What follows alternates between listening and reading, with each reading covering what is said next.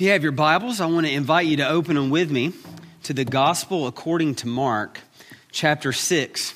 As we continue our study through this wonderful book of the Bible, we're going to pick up where be in the chapter that we were last week, and we're going to pick up where we left off. And so we'll be right there in the middle of verse 6. And if you are new with us, or you have not been here, or you just need to be reminded. Yes? Oh, everybody's waving at me there. Yeah.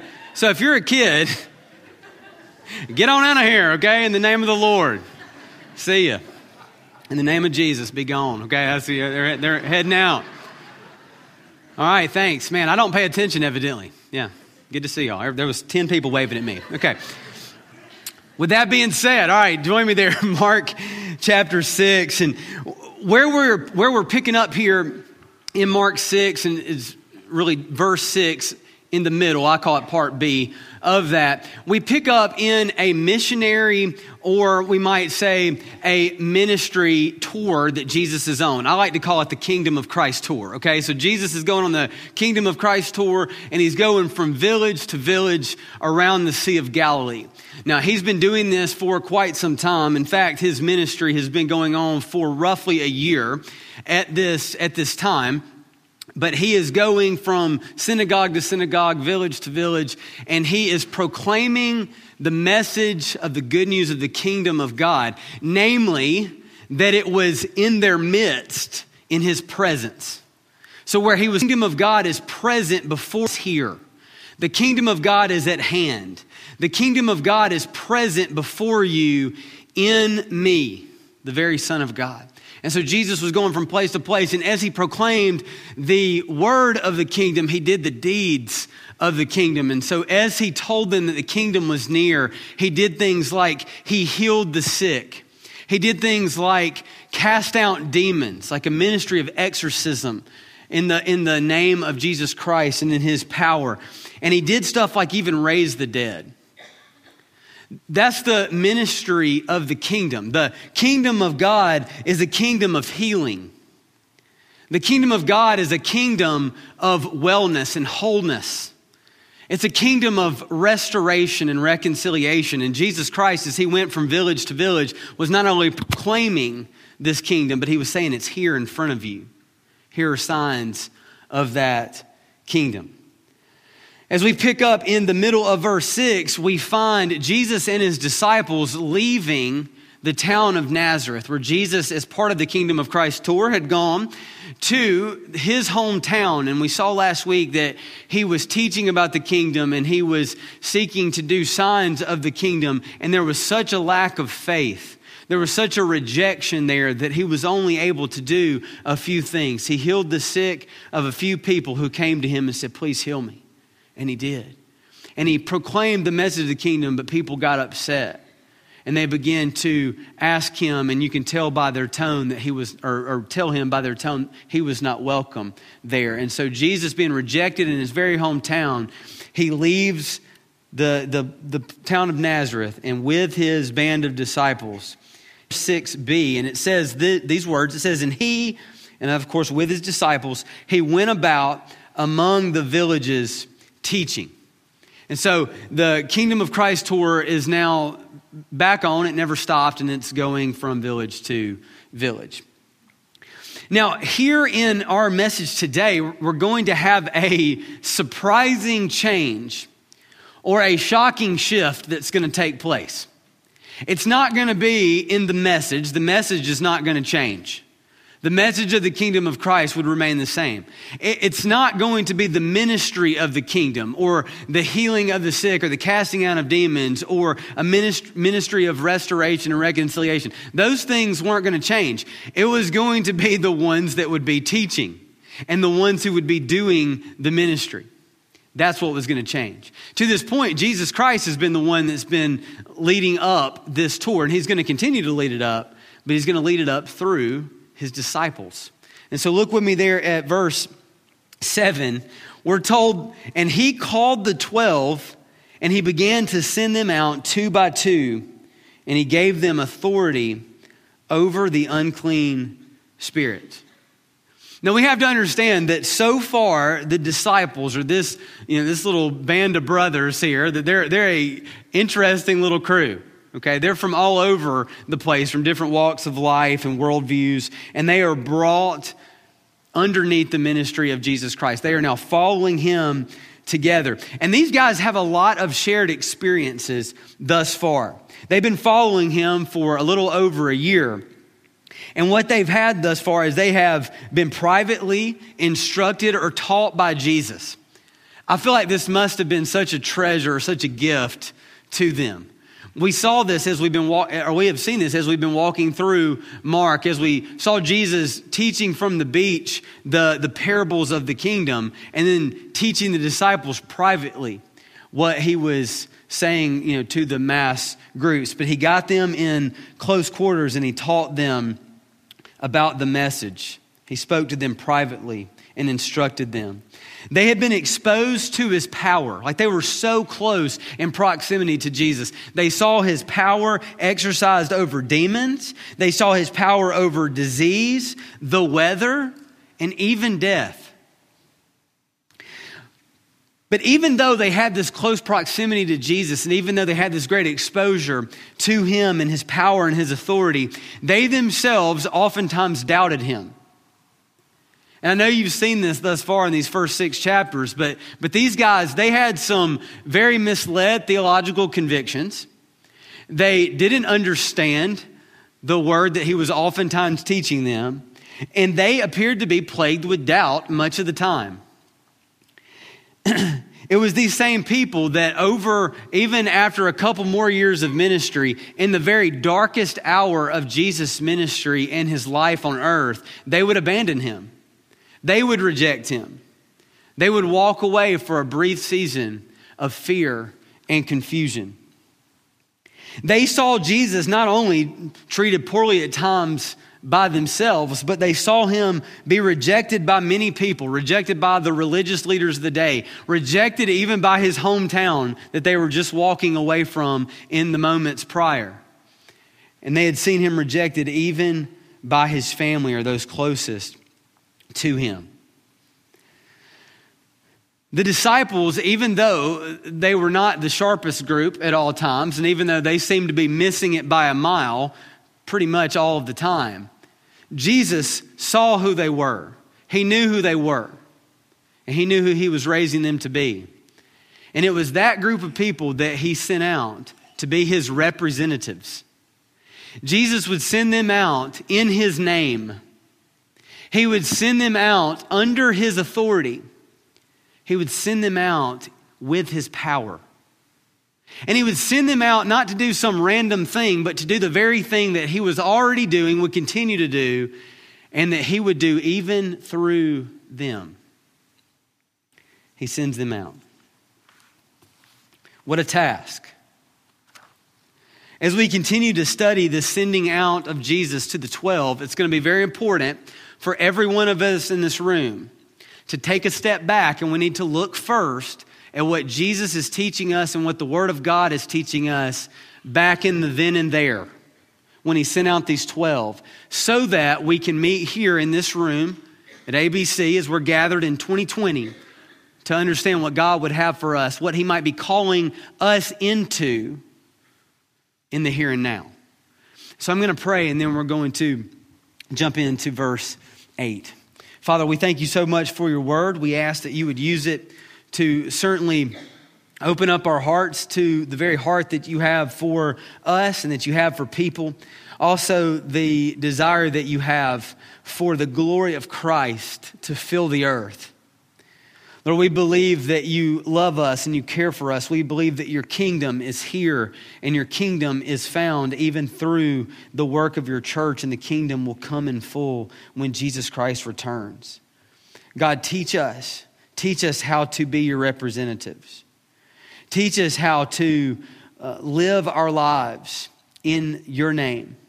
Teach us how to live under your authority, and teach us how to live with your power. We pray this in Christ's name, the name above all names. Amen. Amen. All right, so if you will, look with me there at the end of verse 7 or really just verse 7, and we'll walk through the text. We'll make some comments. We'll do some learning. We may have to do some unlearning as well. That's part of discipleship. It's a really hard part of discipleship. We have to learn and we have to unlearn things. And that's what we're going to do today. So look with me there. Verse 7, it says, and he called the 12. We know who those 12 are. And began to send them out 2 by 2 and gave them authority over unclean spirits. Now, the first question you may have is, why does he send them out 2 by 2? Well, that is a good question. I can't say that we necessarily have an answer that's given to us directly about why he did on this particular effort. But what we know from the law and what we know from God's word and what we know from the practice of the Jews and what we know from the way the first century church received this word is that oftentimes that God desired them to go with 2 or 3 people for the accountability of the witness itself. And so if they were dealing with a legal issue, or it was regarding something of discipline, or it's even regarding the proclamation of the kingdom of God, it was good to go with 2 to 3 people. Here, Jesus sends them out as with 2. Now, this could have been for some companionship. It could have been just so they had some company as they went. But it more than likely was to give better accountability to the word that was being preached. And so the witness of 2 of them was going to be better than the witness of 1. But he sends them out 2 by 2. I think it is absolutely silly for us to go too far into what that could mean. Okay? And real quick, I know that there is lots and lots of comments that I hear about when we pray together that we need to pray with 2 or 3 people because Matthew 18 says that if we pray with 2 or 3 people, then God's with you. I just want to be very clear to you. God's with you when you're by yourself. Okay? Like God hears you when you pray, when you're alone in the dark. He certainly hears you when you're with 2 or 3 people as well. The reason for the 2 or 3 people in Matthew 18 was because it was dealing with a discipline issue and he sent them to take care of it. That was how he desired it to be done. God's with you if you're by yourself. Okay? And he's with you if you're with 2 people or 3 people. He's with us today in this room with several hundred. That is true. But here on this part here in Mark 6, he sends them out 2 by 2 without really giving us, a full reason. That's the way that he did it. He sent them out 2 by 2, and we see it here in Mark 6, and we see it in Luke as well, and in Matthew as he sends out for this same journey. We also see in Luke chapter 10, he sends out 72 people, and he sends them out 2 by 2 as well. So this was the way that he did this ministry and desired it to take place. But we know that he sent them out 2 by 2, and the very important thing next to it, he gave them authority over the unclean spirits. He gave them authority to cast out demons. In Luke chapter 10, when the 72 come back, they say, we did it. It worked. Even the demons, they got scared of us when we came up. They were like, it happened in your name. Jesus says, whoa, calm down. Okay. Pride comes before the fall. That's the kind of the message that he gives them. But what happens is you see evidence of these ministry efforts of Christ sending out people in his authority. It actually works. It actually happened. It actually took place. We're going to get a word here in the end of, or actually not the end, in chapter 6, verse 30, that the disciples are going to come back, and we have no reason to see that it wasn't a successful ministry that they went on to the villages. So this seems to be something that they bought into, that they believed. But he sent them out 2 by 2. He gave them his authority over the unclean spirits. And you remember what his authority looked like in action, don't you? He walks up to a place and the demons say, get away from me. You're the Son of God. Get away from me. That's the kind of thing. Well, these disciples, this little hilarious band of 12, okay, they go in 2 by 2 into the villages, and it would appear that at least in some of those places, similar reactions happened when Jesus' people walked in. Get away from us. He gave them his authority over the unclean spirits. But also look at verse 8. It says he charged them to take nothing for their journey except a staff, no bread, no bag, no money in their belts, but to wear sandals and not to put on 2 tunics. Okay, now if you read Matthew chapter 10 and you read Luke chapter 9, you're going to find a disagreement with this text. Okay, and it's important for me, I believe, as a pastor and as a teacher to acknowledge that. It's something that many people will point out to you if you get in this kind of conversation with people who know the gospel accounts. And it is something that I don't necessarily understand. You know, it could have been when Mark copied it down that he wrote it down, you know, in the way that it was supposed to be. And Matthew and Mark said, we're going to assume that it was more than this. We're not really sure. What we know is there is a disagreement, and the disagreement should not really compromise the beauty of the text, okay? The disagreement is for Luke and for Matthew, they're going to say that there were no sandals and there was no staff, okay? Regardless, he's asking them to and calling them to travel very light. Okay, this is not something that as a dad of 4 kids that we do ever. Okay, so we don't know anything about traveling light. This sounds like a joy to me. You know, go with nothing. Just hop in the van and ride. Okay, that's the kind of thing. We don't get to do that. It takes us like 45 minutes just to get out of the door to go to the grocery store. But that's really not important for this text. Okay, what is important is that he charges them to travel very lightly.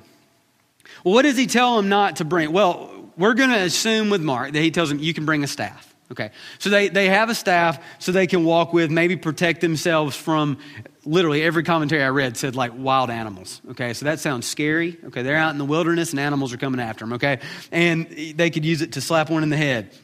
So they might have a staff, but they were not supposed to take bread. No food for the day.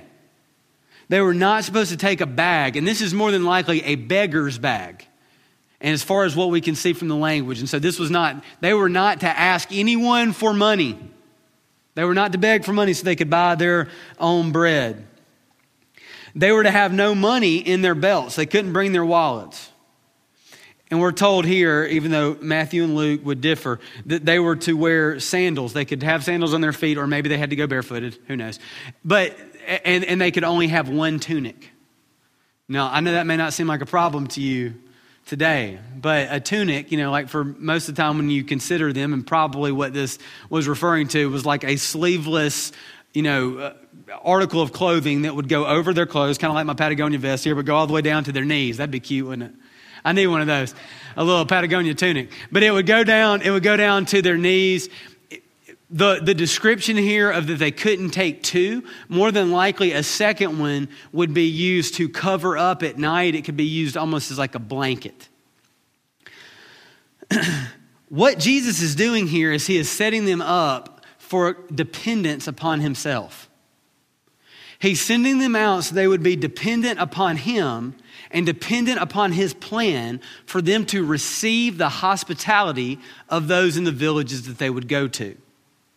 So it's not that Jesus doesn't want them to eat. It's not that he wants them to be flat broke when they go places. It's not none of that. It's just that what he is setting them out for, this is a mission. This is, in this situation, he's sending them out with basically nothing to go and be dependent upon him and the people that would take them in their homes. He tells them this. He says, whenever you enter a house, stay there until you depart from there. And if any place will not receive you and they will not listen to you, when you leave, shake off the dust that is on your feet as a testimony against them. Now, when he says whenever you enter a house, this is they would go into a village. And keep in mind, a lot of these villages would be very small. When we talked about Nazareth last week, we're talking about under 500 people. And so like they walk in to the village and they're looking for someone, Luke says, like a person of peace. So they're looking for someone that will listen to them, that will take them in, and that will care for them, that will provide for them bread because they don't have any bread, that will provide for them a place to sleep because they don't have it at this moment, that would provide for them if they needed a blanket since they didn't have a second tunic. They're to be dependent upon the Lord, yes, but also the hospitality of other people. And he says that whenever you enter a house, stay there. What that's talking about is not stay there and don't go and do ministry in the town. It's just saying when you're there, stay at this one place. You know, if somebody at the synagogue where you go says, hey, I've got a much nicer place with a pool. You know, like I've got a place that's better than what the place you're staying at down the street. Don't go there. It's also a lesson, it appears, on contentment. That he's telling them to be dependent upon him and the hospitality of others and also be content with what they receive on this mission. What they are there for is to come in the name of Jesus. They're to come under the authority of Christ, and they're to come in His power, with His power, to proclaim the kingdom and to do the signs or the deeds of the kingdom. That's what they're there to do. It says that if no one will receive you, and I'll put it this way, if there's no room for you at the inn, okay, that's happened with someone we know. If there's no room for you, then you are to do something that is symbolic. It's an act really of judgment. It's also a call to repentance again, to change your mind. But it was a symbolic action of judgment where they would kick the dust off of their shoes. Now, I'll give you a couple of places where we see a description for that. Look with me at Luke chapter 9, and I want you to see what the word is given there. It's obviously the same scenario. It's the same scene.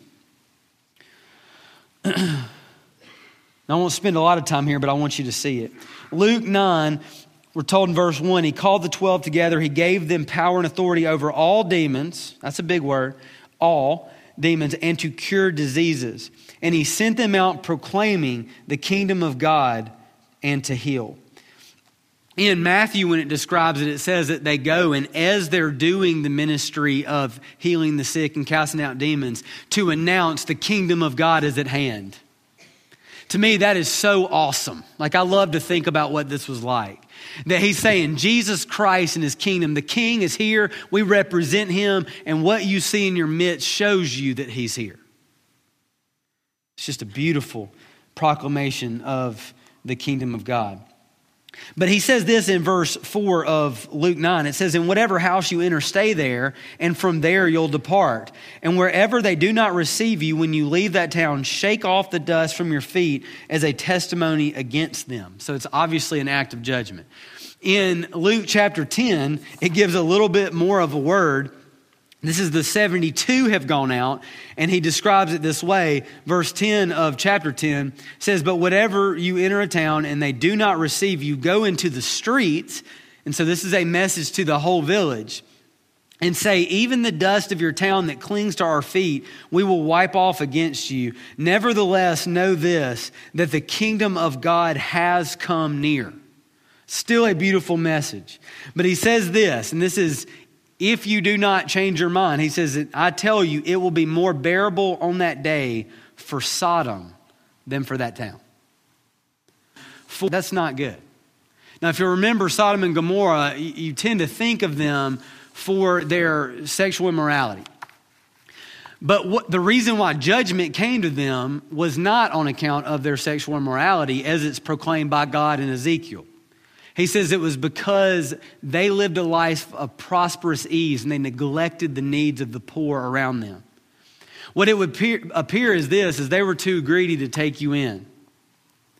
They didn't want to help you out. And so just shake the dust off. They were saying they didn't have room for the kingdom of God. It's very interesting because that's what happened in Nazareth, wasn't it? But Jesus is saying this. It's not a final act of judgment. It is an act of judgment in the here and now of the first century and in this mission. Verse 12 of our chapter 12 of chapter 6, verse 12 of Mark says, so they went out and they proclaimed that people should repent. Now, what does that mean for them back then? What were they doing? He was calling them to change their mind. That's what the word repent means, about the kingdom of God. And so whatever it is that they had in their mind previous to what that meant for the kingdom to come, they were saying, you must change your mind. The kingdom has come in Jesus of Nazareth. They were having to teach themselves this all the time. Remember, they thought the kingdom was going to come through brute force. And yet they were having to change their mind. They had to repent and learn the kingdom is coming through service. It's coming through love. It's coming through mercy and grace in the King, Jesus Christ of Nazareth. Verse 13 says, and they cast out many demons, and they anointed with oil many who were sick and healed them. And so they do what Jesus had already been doing. That's what he called them to. Go teach the message, or go proclaim the message I have been proclaiming, and go do the deeds that I have already been doing, and say that you're in my name. Say that you're coming under my authority. Say that you are there in my power. You're my representatives. That's what they go and do. Now, we don't get word that Jesus is using oil in his ministry. We haven't heard him say that at this point or seen that. Anointing with oil was something that we do find in James chapter 5 pertaining to the sick. And what this could mean, if you think about like the Good Samaritan, it could be oil used for for medical purposes. It could be, that was a hard word to say publicly, but it could be used for medical purposes. And so this might be, bust out your thieves, okay? So like the thieves are out, the essential oils are going strong. It could be something more like that, was a medical need that's being dealt with. But in relation to what we see here, though there is sickness and though there is healing, that doesn't appear to be what this oil would have been. It would have been talking about, as you feel this going upon your head or on your neck or wherever it was being rubbed there, that this is the very power of Jesus among you, that he's here. He's the one that's healing you. And this is symbolic of that. Be reminded of his presence among you. So that's what was happening in the then and there. This doesn't mean that today when we leave that we say, we're going on mission. Let's take nothing. Jesus told us we can only take one jacket. That's not what this is doing. Now, this may be a word that you need to hear, Lord. We're certainly to be dependent upon the Lord, and we should be content in all things in Christ. That is a great word for us and in our culture. But today, what we see is something that happened way back then that we can find out a whole lot about what it means for us here and now.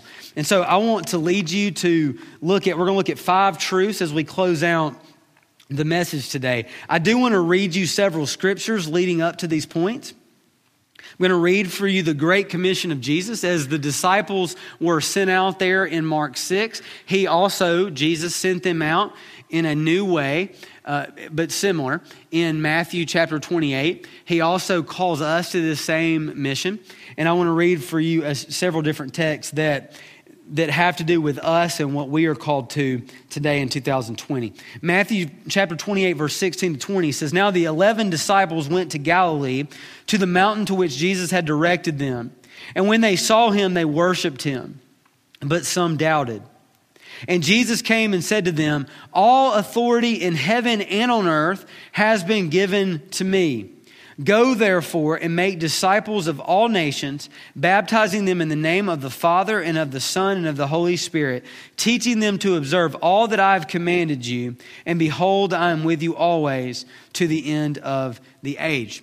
Here in the Great Commission, Jesus sends out disciples once again under his authority, the authority that he has of heaven and earth, the greatest authority. He sends us out with the authority of God, and he sends us out to teach and proclaim the message that he has been teaching and proclaiming all along, namely that the kingdom of God is here. It's come in Christ Jesus. It would be present in the lives of those disciples as they were filled with the Holy Spirit as they went places.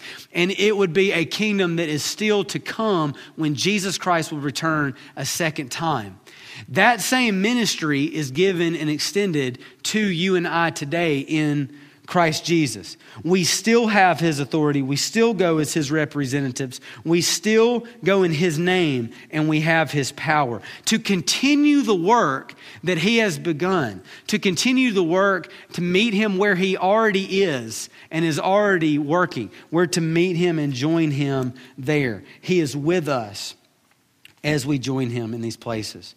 Acts chapter 1 verse 8 says, "But you will receive power when the Holy Spirit has come upon you, and you will be my witnesses in Jerusalem and all Judea and Samaria, being on the Holy Spirit of the earth."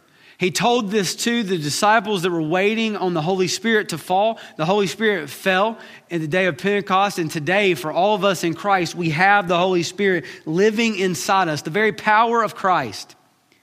And we're told that we will receive his power and that we will go as his witnesses. We'll talk about that more in just a second. As we go, we need to continue to consider the very heart of God and what it is that we're teaching and proclaiming, what we've observed from him. Matthew chapter 22, Jesus was asked, what is the greatest of commandments, or the great commandment in the law? He said, you shall love the Lord your God with all your heart and with all your soul and with all your mind. This is the great and first commandment. And a second is like it. You shall love your neighbor as yourself. On these two commandments depend all the law and the prophets. Jesus proclaimed on the night before he was arrested to his disciples a new commandment that he had for them. It was one very similar to the old, but it had he upped the ante a little bit. He said this, he says that you are to love one another just as I have loved you. You are to have love for one another. This is how you'll be known as my disciples, by the love that you have for each other. He says in John 15, this is what I command you, that you love one another just as I have loved you.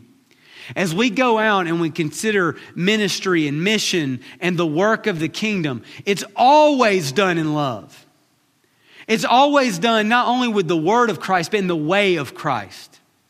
And the way of Christ is to love your neighbor just as you have been loved by Jesus Christ himself. That is why Paul proclaims so loudly in 2 Corinthians 5 verse 14. He says, for the love of Christ compels us. It controls us. It motivates us. It sends us out. Because we've concluded this, that one died for all, therefore all have died. And he died for all, that those who live might no longer live for themselves, but for him who for their sake died and was raised. I don't know if there is a text that better speaks to what it means to live as a representative of Jesus Christ in 2 Corinthians chapter 5, verse 14 to 21. It's in this that we see the word to go in a new way. We're new creations and we live life with new values, and we see it as the kingdom has been proclaimed to us in Christ Jesus. We're to go in that power and in that newness, and we're to be a part of a ministry of reconciliation. We're told in verse 18 of chapter 5 of 2 Corinthians, all this is from God who through Christ reconciled us to himself and gave us the ministry of reconciliation. That is, in Christ, God was reconciling the world to himself, not counting their trespasses against them, and entrusting to us the message of which is the message of the kingdom of God. Same chapter, verse 20. Therefore, we are ambassadors, or we are representatives of Christ, or for Christ, God making his appeal through us. We implore you on behalf of Christ to be reconciled to God. For our sake, he made him to be sin who knew no sin, so that in him we might become the righteousness of God. See, what we find here is in the situation that we live in is the kingdom has come in Christ Jesus. The kingdom has come. It came in the first advent. Jesus said, the kingdom is here. It's before you. It's at hand. We now live in a day where we have the Holy Spirit. Christ has ascended to the right hand of God. And now we are his representatives going into a world. We are the ones that are his ambassadors, saying the kingdom of God is here. It's come in Christ Jesus. Here is the works, the message of the kingdom of it's a message of reconciliation, and there's works of reconciliation, things being restored and healing coming into this broken world. But then we also proclaim the message that the same king will return again, and he will in a final way make all things new. The kingdom will in fullness come to this earth. That's what we are representatives of. We get to do that. He calls us into that. Those are the kind of disciples that we make. Go into the world, make disciples as you go. As you go into the places where you live, as you go into the places where you work, as you go into the places that you play, where your hobbies go down, in the grocery stores, with your neighbor, with your family members, whoever it is, you go into there representing this particular king and as a part of this particular kingdom. A kingdom that's here and now, and a kingdom that is still yet to in fullness come. We live in that tension, the tension of this day. And here are several things I want you to write down. I promise I'm almost done. The first thing is this, is we need to understand that as the disciples were sent out, we too are sent into this world as Christ was sent into this world. We're told this in John chapter 20, as the Father has sent me, he said, now I am sending you. We are now sent out, and we are Christ's representatives in this world. We are his ambassadors, holding up his gospel, holding up his kingdom, holding up his love, and living and representing him well. But secondly, not only, and there's so much we could say about that, we're sent into this world as Christ was sent into this world. But secondly, we are to be, as we said earlier, his witnesses and his window. I love to think about this in those two ways because yes, we go to proclaim the message of the gospel, the good news of our King. But we also show the world something. They should be able to look into our lives and see the deeds of the kingdom as well. The message of the gospel and the ministry of the gospel, or the ministry of the gospel, is always a ministry of word and deed. 1 John chapter 3, verse 16 says, by this we know love, that he laid down his life for us, and we ought to lay down our lives for the brothers. But if anyone has the world's goods and sees his brother in need, yet closes his heart against him, how does God's love abide in him?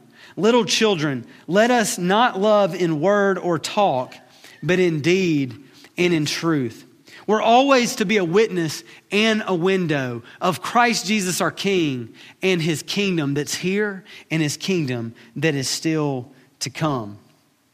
The three neighbors that all of us have, every single one of us, and we can adapt this to an extent depending on our season of life, but we all have neighbors where we live.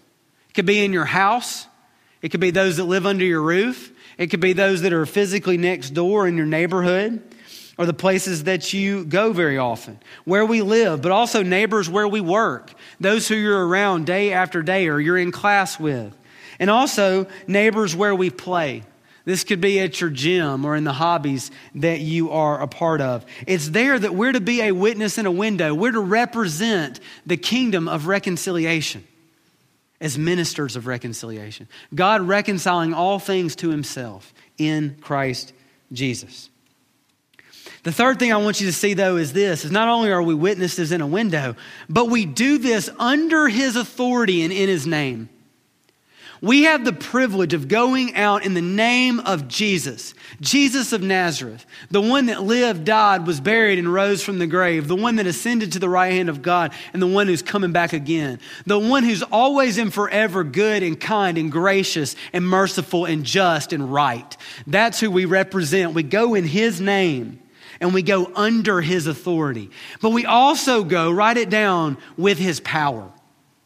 You may not feel like you have his power, but by God's word, it is proclaimed that you do, that we do. Whether we live like it is a whole nother statement, but we must submit to God as his word proclaims it to us. He says we have his power, that we're to go out, fifthly, compelled by his love. Not compelled by guilt, not compelled with fear. We're to go out in love, by the love of Jesus Christ that we have received. And it's with that love, compelled by that love, that we enter into what he's already doing, to where he already is, that we enter into his works of reconciliation, restoration, and renewal. That's the life that he calls us to. That people would come to know Jesus. That people would understand the work of Christ. That it extends bigger than what he's doing in our individual lives. But it's not less than that. But that it involves the greatest areas of our world. Every dark place. The ministry of reconciliation involves those places. And the kingdom of God sees and knows them. When Christ returns, he will come and he will make all things new. He will restore all broken things. He will bring wholeness to the world. But in the here and now, he calls his people to join him in those places. He calls us to enter into those places with his power, under his authority, in his name. What a mission we've been called to. It's something that takes place in your car on the way home. It's something that takes place in the grocery. That's the mission of Christ. Let's pray together. Father, we thank you that you love us and care for us. We thank you that we have the opportunity to represent you in this world. God, I pray that we would be people who would humble ourselves to your call, that we would not, box in the life that you have for us as something that's really small and fits only in between these walls. Lord, may we be people who see that your authority is given to us. Your power rests within us. And the love that you have for people is to be shown in the life of love that we live as we just are in response to what you've done for us already. God, I pray that we would be a people who would join you in your work and we would see you do great and mighty things, or that you would transform in our midst and you would bring restoration to our broken world. Lord, as we trust you and enter in with you, Lord, we pray these things in the mighty name of Jesus our Lord. Amen.